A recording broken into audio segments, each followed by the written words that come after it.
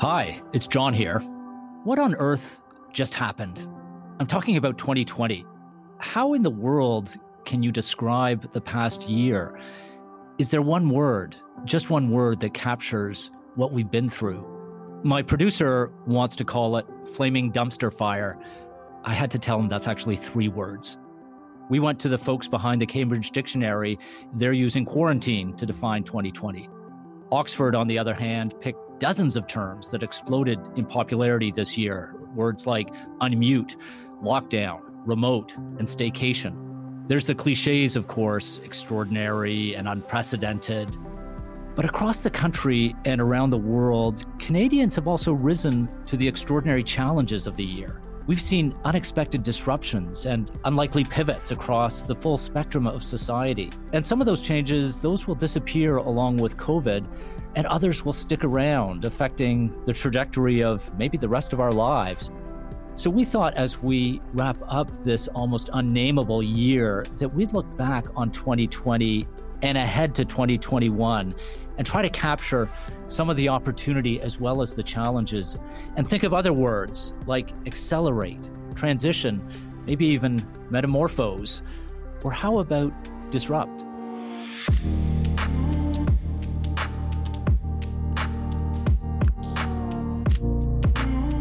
This is Disruptors, an RBC podcast.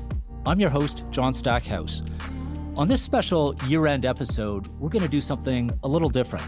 We're going to take you on a virtual trip, from coast to coast to check in with 6 Canadian organizations that have been forced to adapt. Joining me is someone regular listeners may recognize, my colleague and occasional Disruptors co-host, Teresa Do from RBC's Thought Leadership team. Teresa's been tracking the trends all year and helped create our report, 8 Ways COVID Will Transform the Economy and Disrupt Every Business, which we talked about in September. She also contributed to our new Navigating 2021 chart book, which was just released. Teresa, welcome back to the podcast. Thanks for having me back, John. I guess I didn't do too poorly last time. You did great, and it's so exciting to have you back to talk about where 2020 may lead, because I think we're all kind of done with this year. And it's time to start thinking about where 2021 may take us. I'm still struggling with that word for the year that's just passed. What's sticking out in your mind? A blur. That's probably the most apt and not overly pessimistic word I can come up with. It has passed by so fast, and we don't even know what really struck us. So in 100 years, people will call it the year of blur. That's what you're saying? Yeah. I can live with that. Teresa, the first stop on our virtual cross-country tour is Stratford, Ontario, a world-famous destination for fans of live theatre. Of course, there wasn't a lot of that over the past year, but we found someone who was able to put it in some really interesting context. Hello, my name is Anthony Cimolino. I'm the Artistic Director of the Stratford Festival of Canada. 2020 was incredibly challenging. We were beginning rehearsals and well underway, actually, for many of the programs. We were doing 15 plays, introducing a new $100 million theater, and we were stopped in our tracks. The economic impact was huge. It was a $20 million hit, and staying connected with audiences was vital. We had fortunately been recording the plays on our stages, so we created a film festival which unrolled over 12 weeks, and it was seen by 1.2 million people around the world. We have since that time started our own online platform called StradFest at Home, and the pickup has been enormous since we launched this. It's just galloping apace, and so that's very exciting. You know, Teresa, listening to Anthony, I'm thinking the word for 2021 should be resilience. What incredible resilience. You can hear it in his voice and all that Stratford is doing. And you've been looking at organizations, be they small businesses or community groups across the country, that are striving for resilience. And one of the areas you've explored is how we watch. And of course, as soon as I say that, my mind goes to Netflix and binging. But we're consuming and watching content in so many different ways at the end of 2020 that could be really exciting for how the world of the arts and entertainment is shaped in the decade ahead. Tell us a bit about what you've discovered. So I think that the pivot that Stratford has made and other live theater and stage production companies towards virtual events and virtual streaming has been a really positive step for the industry. Going back to Stratfest at Home, 44% of the 1.2 million person online audience was from non-English speaking countries, India, Germany. And so what that represents to me is that access has been broadened. Think of Hamilton the movie on Disney Plus. It, as of I think a couple of months ago, was the number one streaming movie in the US this entire year. And it's been a boon to Disney Plus, which, as we know through our research in 8ways, hit 60 million subscribers in Q2, 4 years ahead of their plan.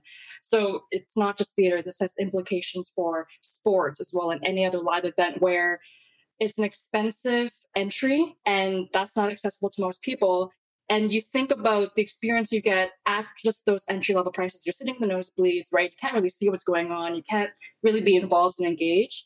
Honestly, I would much rather sit in front of my couch and have my nice homemade popcorn in my lap, and I get to see every expression right in front of me. I'm so glad you mentioned Hamilton because I loved watching that on Disney Plus. And I just got to see the Christmas Carol at the Old Vic in London without having to go to London. Now, I would rather be in London in December, but it wasn't a bad alternative and speaks exactly to your point of broadening the audience. Think of all the people around the world who are able to enjoy these great creations without having to go to a place where maybe they don't have the economic means or the physical ability to get to the theater.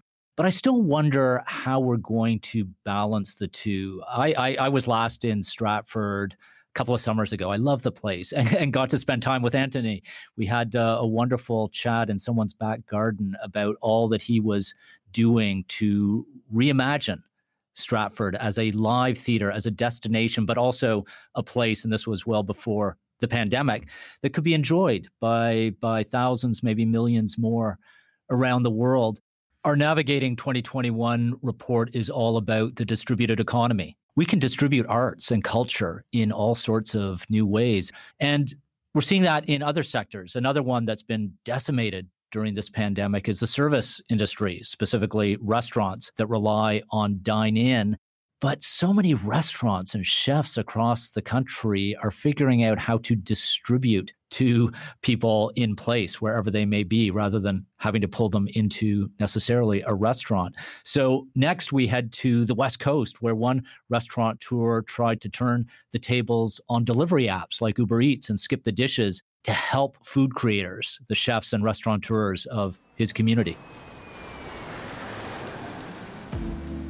Hi, this is Brandon Grasutti. I'm with From2 out of Vancouver, BC. 2020 has been one of the hardest years we've had in quite some time.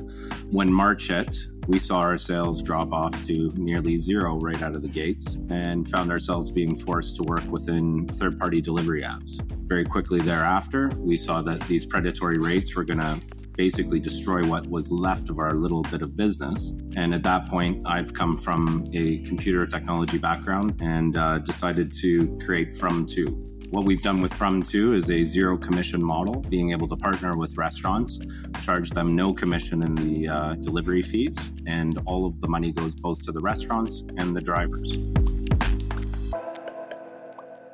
Gotta give it up for nonlinear career paths, computer technology to restaurants. Well, among the many things that COVID has revealed is the opportunity to jump not only sectors, but jump careers. And listening to Brandon, I was also reminded of an Indian chef in Toronto who I just ordered from, who, his restaurant has been shut down, but he's creating full Indian meals to deliver to your home. And that's not going to be the only way that we'll eat food in the future. I think we like to get out to restaurants. There's like the theater and symphony hall. There's something very special about restaurants, and that will come back. But there's also something really creative about the distribution of food. And I'm wondering, Teresa, as you study different sectors that are getting their goods and services to people in place, what you're seeing that may continue in 2021. So if we think about just restaurants for a second before we expand to different sectors, what we're seeing is that restaurateurs are making incredible use of the delivery channel, though, of course, there's still a lot of room for growth. ghost kitchens we're starting to see that, and virtual brands being launched through your Uber Eats, your Skip the Dishes, which really allows restaurant owners to test out new concepts, test out new recipes, see what the uptake is before they commit to building out a broader brand permanently. So I think that's really, really cool, because as we know, the success rate of a restaurant is, most don't make it past 5 years. And so if they're able to experiment more and adopt a more agile mentality through this new channel, that is an incredible opportunity. The challenge, I think, this is not just restaurants, again, it applies everywhere, is how do you take the spirit of hospitality and apply it to the delivery channel, right? We know that people don't order drinks or desserts, not really through the delivery channel, but could you make an experience out of it? Could you have a cocktail kit where it becomes not just like an upsell or add-on, but it becomes part of that dining experience that you can try to replicate, when we're not actually eating in restaurants? And there's a really important, almost existential challenge that Brandon speaks to, which is the tension between platforms that deliver scale and technology and all the convenience that goes with that, and then the economic pie and how it is divided up. Restaurateurs, even when they have people filling their restaurants, often operate on pretty tight margins. And to share that margin with a platform gets to be more challenging unless you have the scale that takes advantage of the platform model. We had a really interesting Disruptors episode this year with Skip the Dishes, and the CEO, a great Canadian company, talked about how they were, even in the early weeks and months of the pandemic, seeing almost a hockey stick increase in activity for certain food providers and restaurants that were drawing in people who had never been to the restaurant. The vast majority of people using Skip have not been to the place that they order from. So that's a terrific opportunity that platforms can help deliver. But it comes at a price, as Brandon spoke to. So it's interesting that he's developing a local model that may challenge that. And in some ways, that's kind of the economic story of the pandemic. The tension between the platforms that have grown like crazy, Amazon being at the forefront, and local creators who are taking advantage of that, but also having to think differently about their economic models. And as we heard further from Brandon, his decision to create From To wasn't just about keeping his own restaurant alive. He was thinking about the very economic model of the food business. One of the things that's been highlighted really well within this pandemic is the need for us to support each other locally a little bit more. When our money and when our local dollars end up going to third-party multinationals, it could be Uber, or it could be Amazon, or it could be Walmart, or it could be any of these, that it has dramatic ramifications as to what happens on the ground inside of our local economies. So we want to basically rebalance that equation and get to a place that we're able to help out these restaurants when they need it the absolute most. I think there may be another word to put into the lexicon of 2020, which is local. During the early weeks and months of the pandemic, there was lots of theorizing about the mass globalization and depersonalization of the economy. We would rely on ghost kitchens, as you said, and Amazon warehouses, and just sit at home and order things on our phone and lose contact with everything around us. I'm not sure that's playing out. I think people not only see the need to support local, it's reminded us of the human value of local, of getting out into our neighborhoods, our communities, our towns, shopping, even if it's for curbside pickup at local establishments, and reconnecting with the economy as well as the community. And for some businesses in the service sector, like coffee shops, that's an interesting challenge because delivery isn't always an option. So on our tour, let's head next to the prairies, where we found one entrepreneur who's developing a way to not only keep her business afloat, but to help others as well. Hi, I'm Alicia Esmail, the founder of Road Coffee, located in Saskatoon, Saskatchewan. 2020 was obviously a crazy year for a lot of us. When the pandemic first hit, 95% of our business went on pause immediately. And so we worked really hard on our online strategy. We've been using growth hacking techniques that larger companies usually use, and a new video series, Instagram, Facebook, TikTok, as well as through our online store. And we launched a rewards program through our online store with Shopify, as well as a number of other incentives that really helped drive sales. One thing we wanted to make sure we kept doing throughout this time was focus on our values and working directly with farmers, continuing to offer microloans and work with them directly because they're also facing a pandemic in these developing nations. It's been challenging, but it's been a lot of fun. We've learned a lot. You know, when we're going up against the Amazons and the Walmarts of the world, it's a little challenging, but it's been fun to see the uptake in people's response and seeing more people order online. Alicia's given us a few more words for the lexicon of 2020. One is crazy. Yeah, it was a crazy year for everyone. The other is data, and we can talk more about how businesses, even small ones like a coffee shop in Saskatoon, have been able to use data to reimagine and even transform their businesses.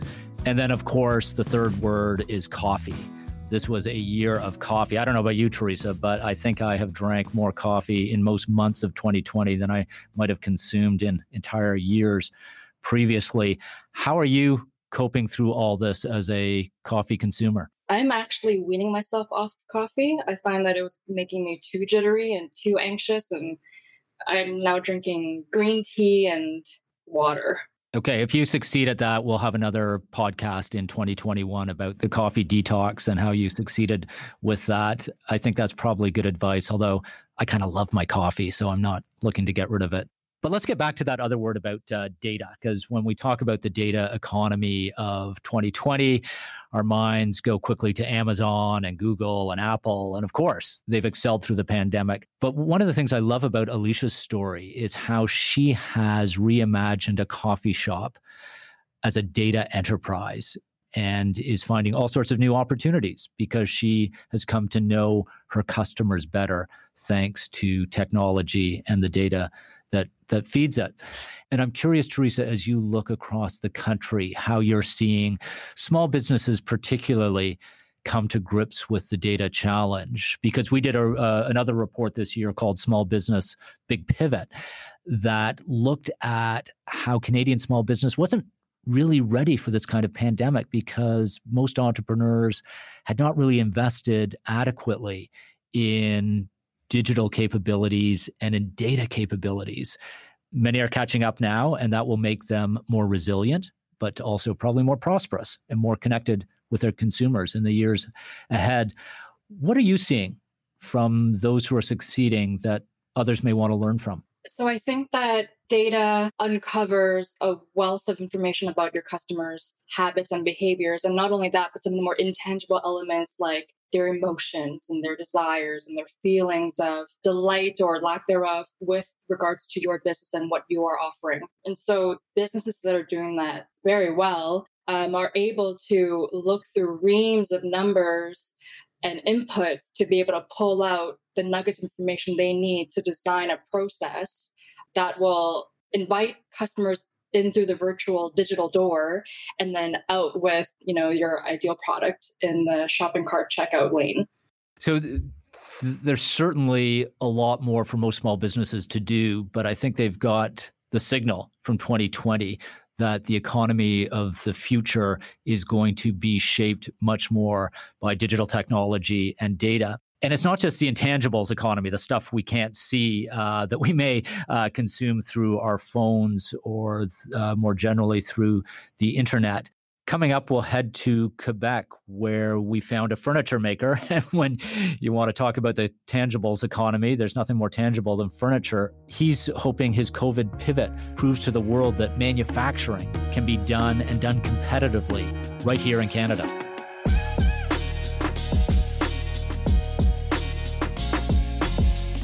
You're listening to Disruptors, an RBC podcast. I'm your host, John Stackhouse. As we prepare to turn the page on this challenging year, I'd like to take a moment to thank you for joining us over the past 12 months. It's our goal at RBC to provide Canadians with relevant, timely, and actionable insights to help them navigate our ever-changing world. And we hope you'll stick around in 2021. So please like and subscribe wherever you get your podcasts. And if you have a comment or suggestion, just email us at disruptors@rbc.com. I'd also love to connect with you on Twitter. I'm at StackHouseJohn. Today, we're marking the end of the year by taking the pulse of businesses and community groups across the country and highlighting the ways they've adapted to the extraordinary circumstances brought on by the pandemic. My co-host is Teresa Do from RBC's Thought Leadership team. Teresa, the next stop on our virtual tour is Montreal, where COVID's impact on global supply chains really hit home for one furniture maker. My name is Soslan Tsutiev. I'm the president of Transformer Table. So 2020 was a surprising year for everybody. For us, it was very serious in terms of change. We saw a great need to move all of our production home to Canada. There was anticipation in the market that COVID is going to cause a slowdown in furniture sales. So Asian countries laid off a lot of people that used to work in factories that made furniture.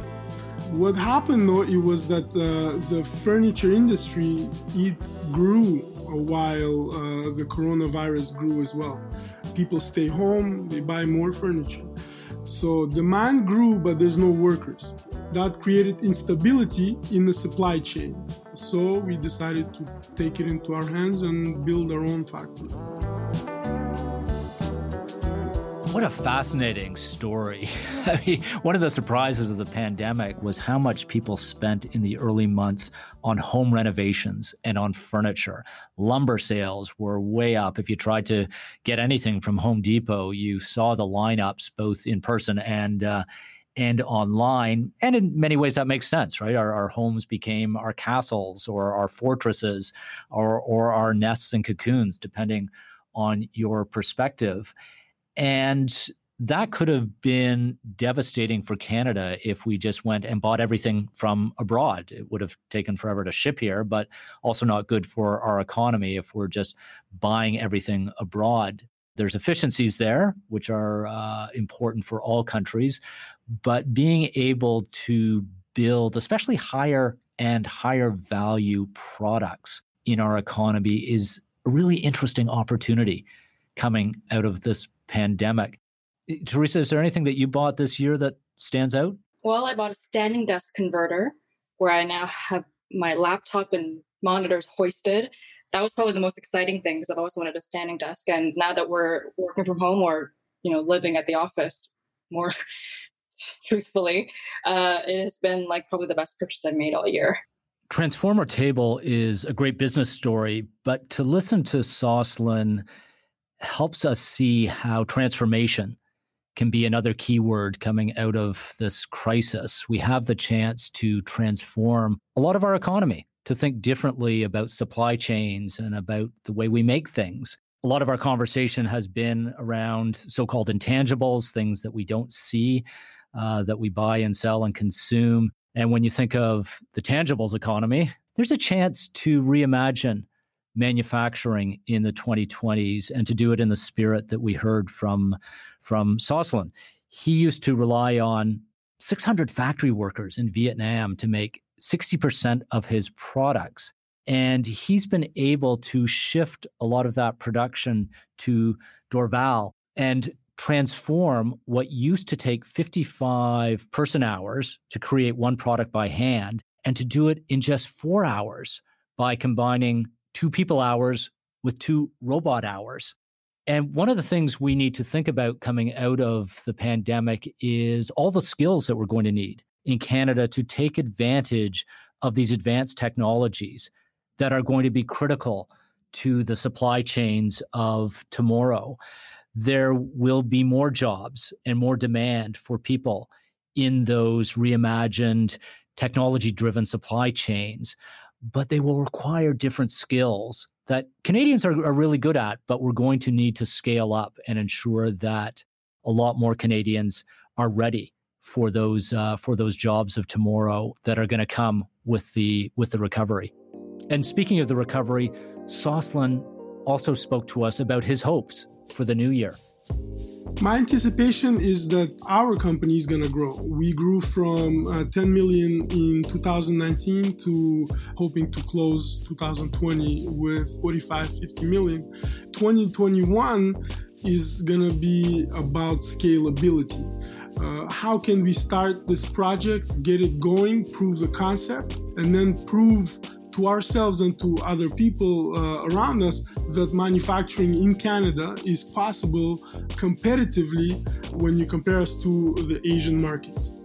Maybe that's another word for our 2020 lexicon, scale. It keeps coming up in every conversation. It matters. It's going to matter even more in the years ahead.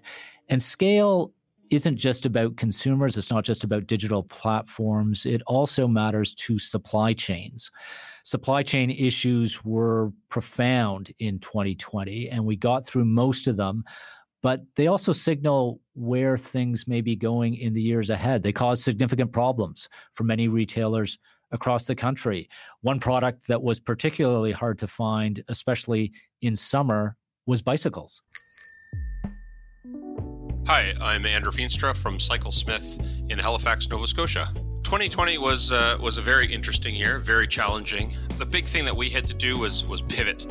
We went to almost 50% of our sales were done online, and that changed everything how we did our business. We're just not set up for it. You know, I'm a bike shop guy, not a Amazon guy, and understanding how people buy online, understanding how the purchasing is done is so different than in an in-store situation. So, it was a lot of training, a lot of, adjustments on running the business and investment. We had to invest a lot into our website, our online platform, and get everything all sorted. And a lot of this was done multiple years ago, but the tap was just trickling before March, and then it was full off wide open come March 15th.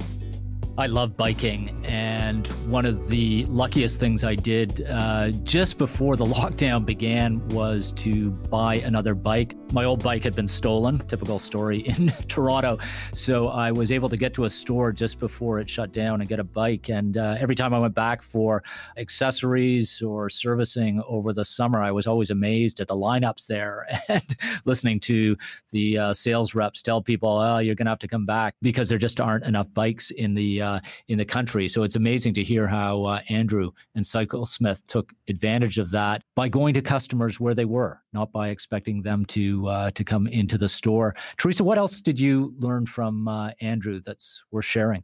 Something he mentioned during our conversations with him is he was able to pivot super fast, and through that process also learn how his customers buy. And by analyzing the data that he was able to gather and the company was able to gather, they realized that they were overcomplicating the process. And so by streamlining, they actually opened up new client segments, families, casual cyclists, new cyclists like myself, although I didn't buy from CycleSmith.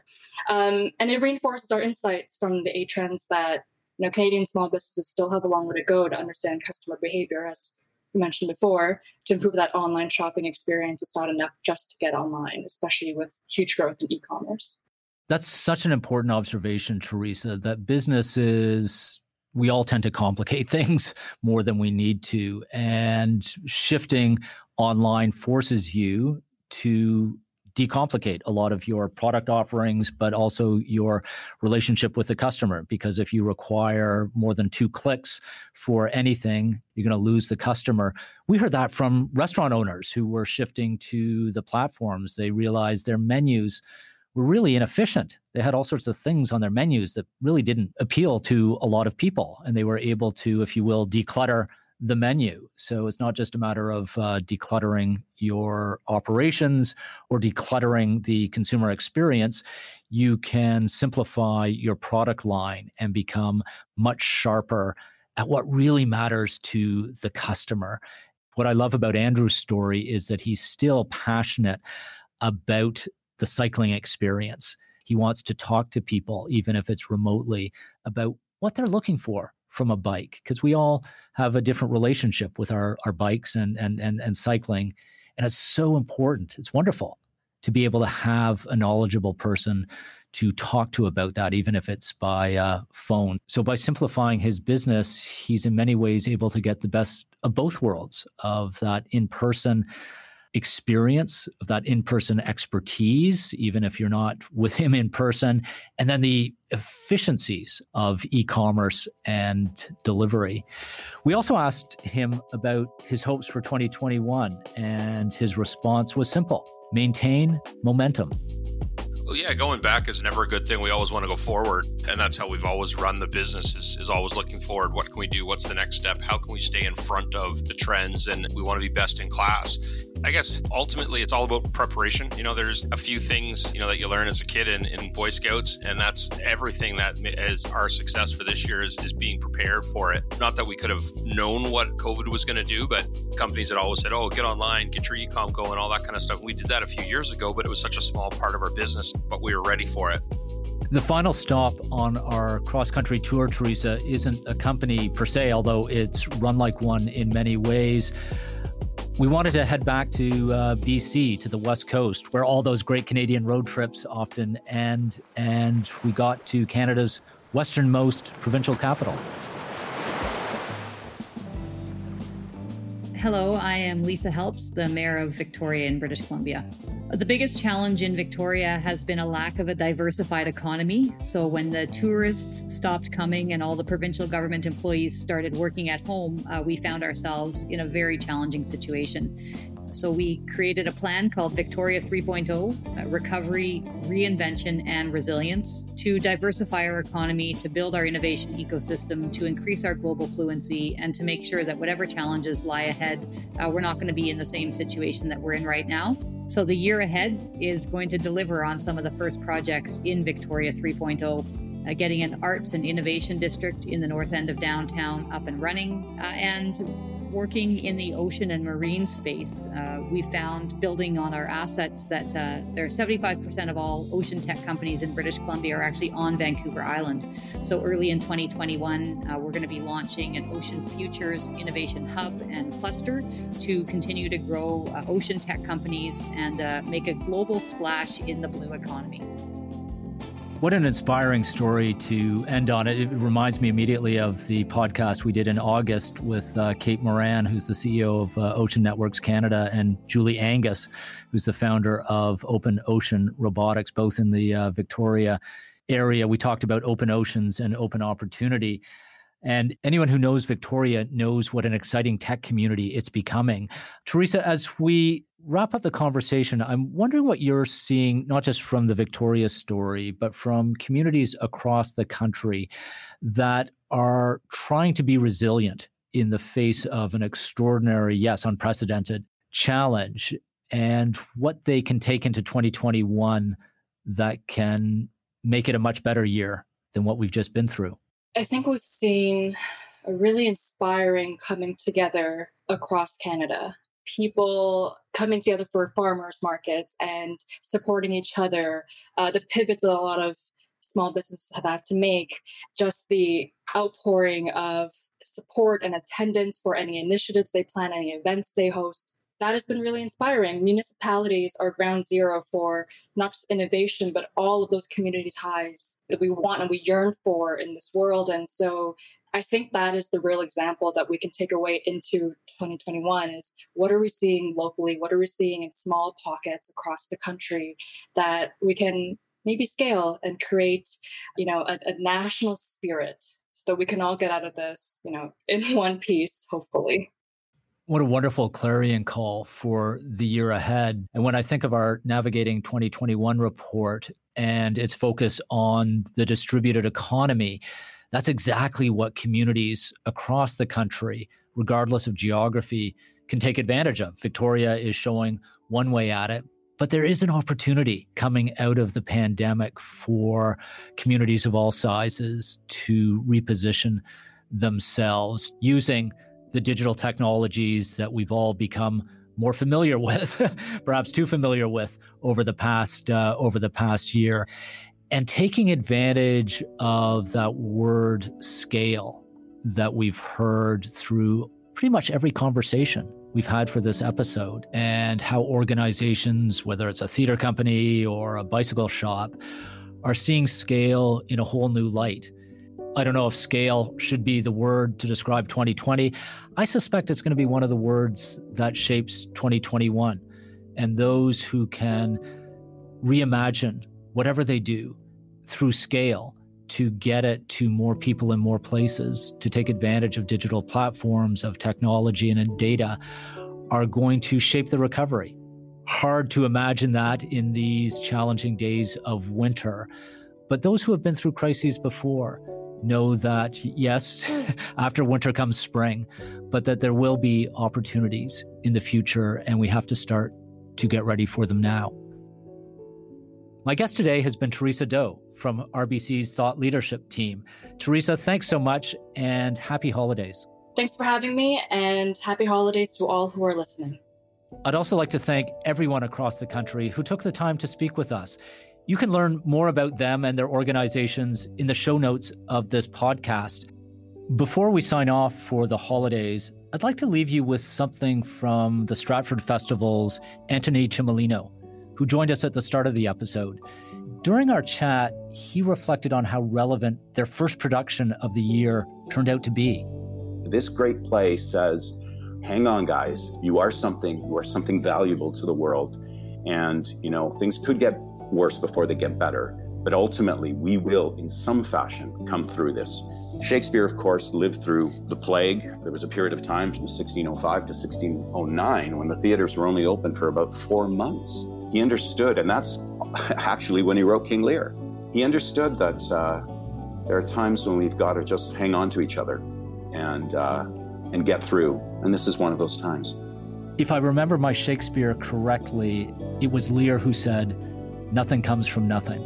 Speak again." So let's be sure in 2021, we all seize on the opportunity to speak again, to speak of opportunity, to speak of hope, and to speak of resilience. I'm John Stackhouse, and this is Disruptors, an RBC podcast. I hope you'll join us next year when we plan to tackle some big topics, including the climate crisis, the skills needed for the economic recovery, and Canada's place in this new world. And if you need some holiday reading and inspiration for the coming year, I highly recommend RBC's new Thought Leadership Report, Navigating 2021, which you can find on our website. Until we speak again, stay safe, stay well, and stay connected.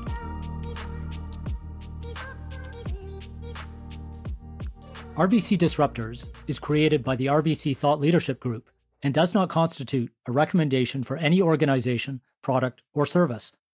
It's produced and recorded by Jar Audio. For more RBC Disruptors content, like or subscribe wherever you get your podcasts, and visit rbc.com/disruptors.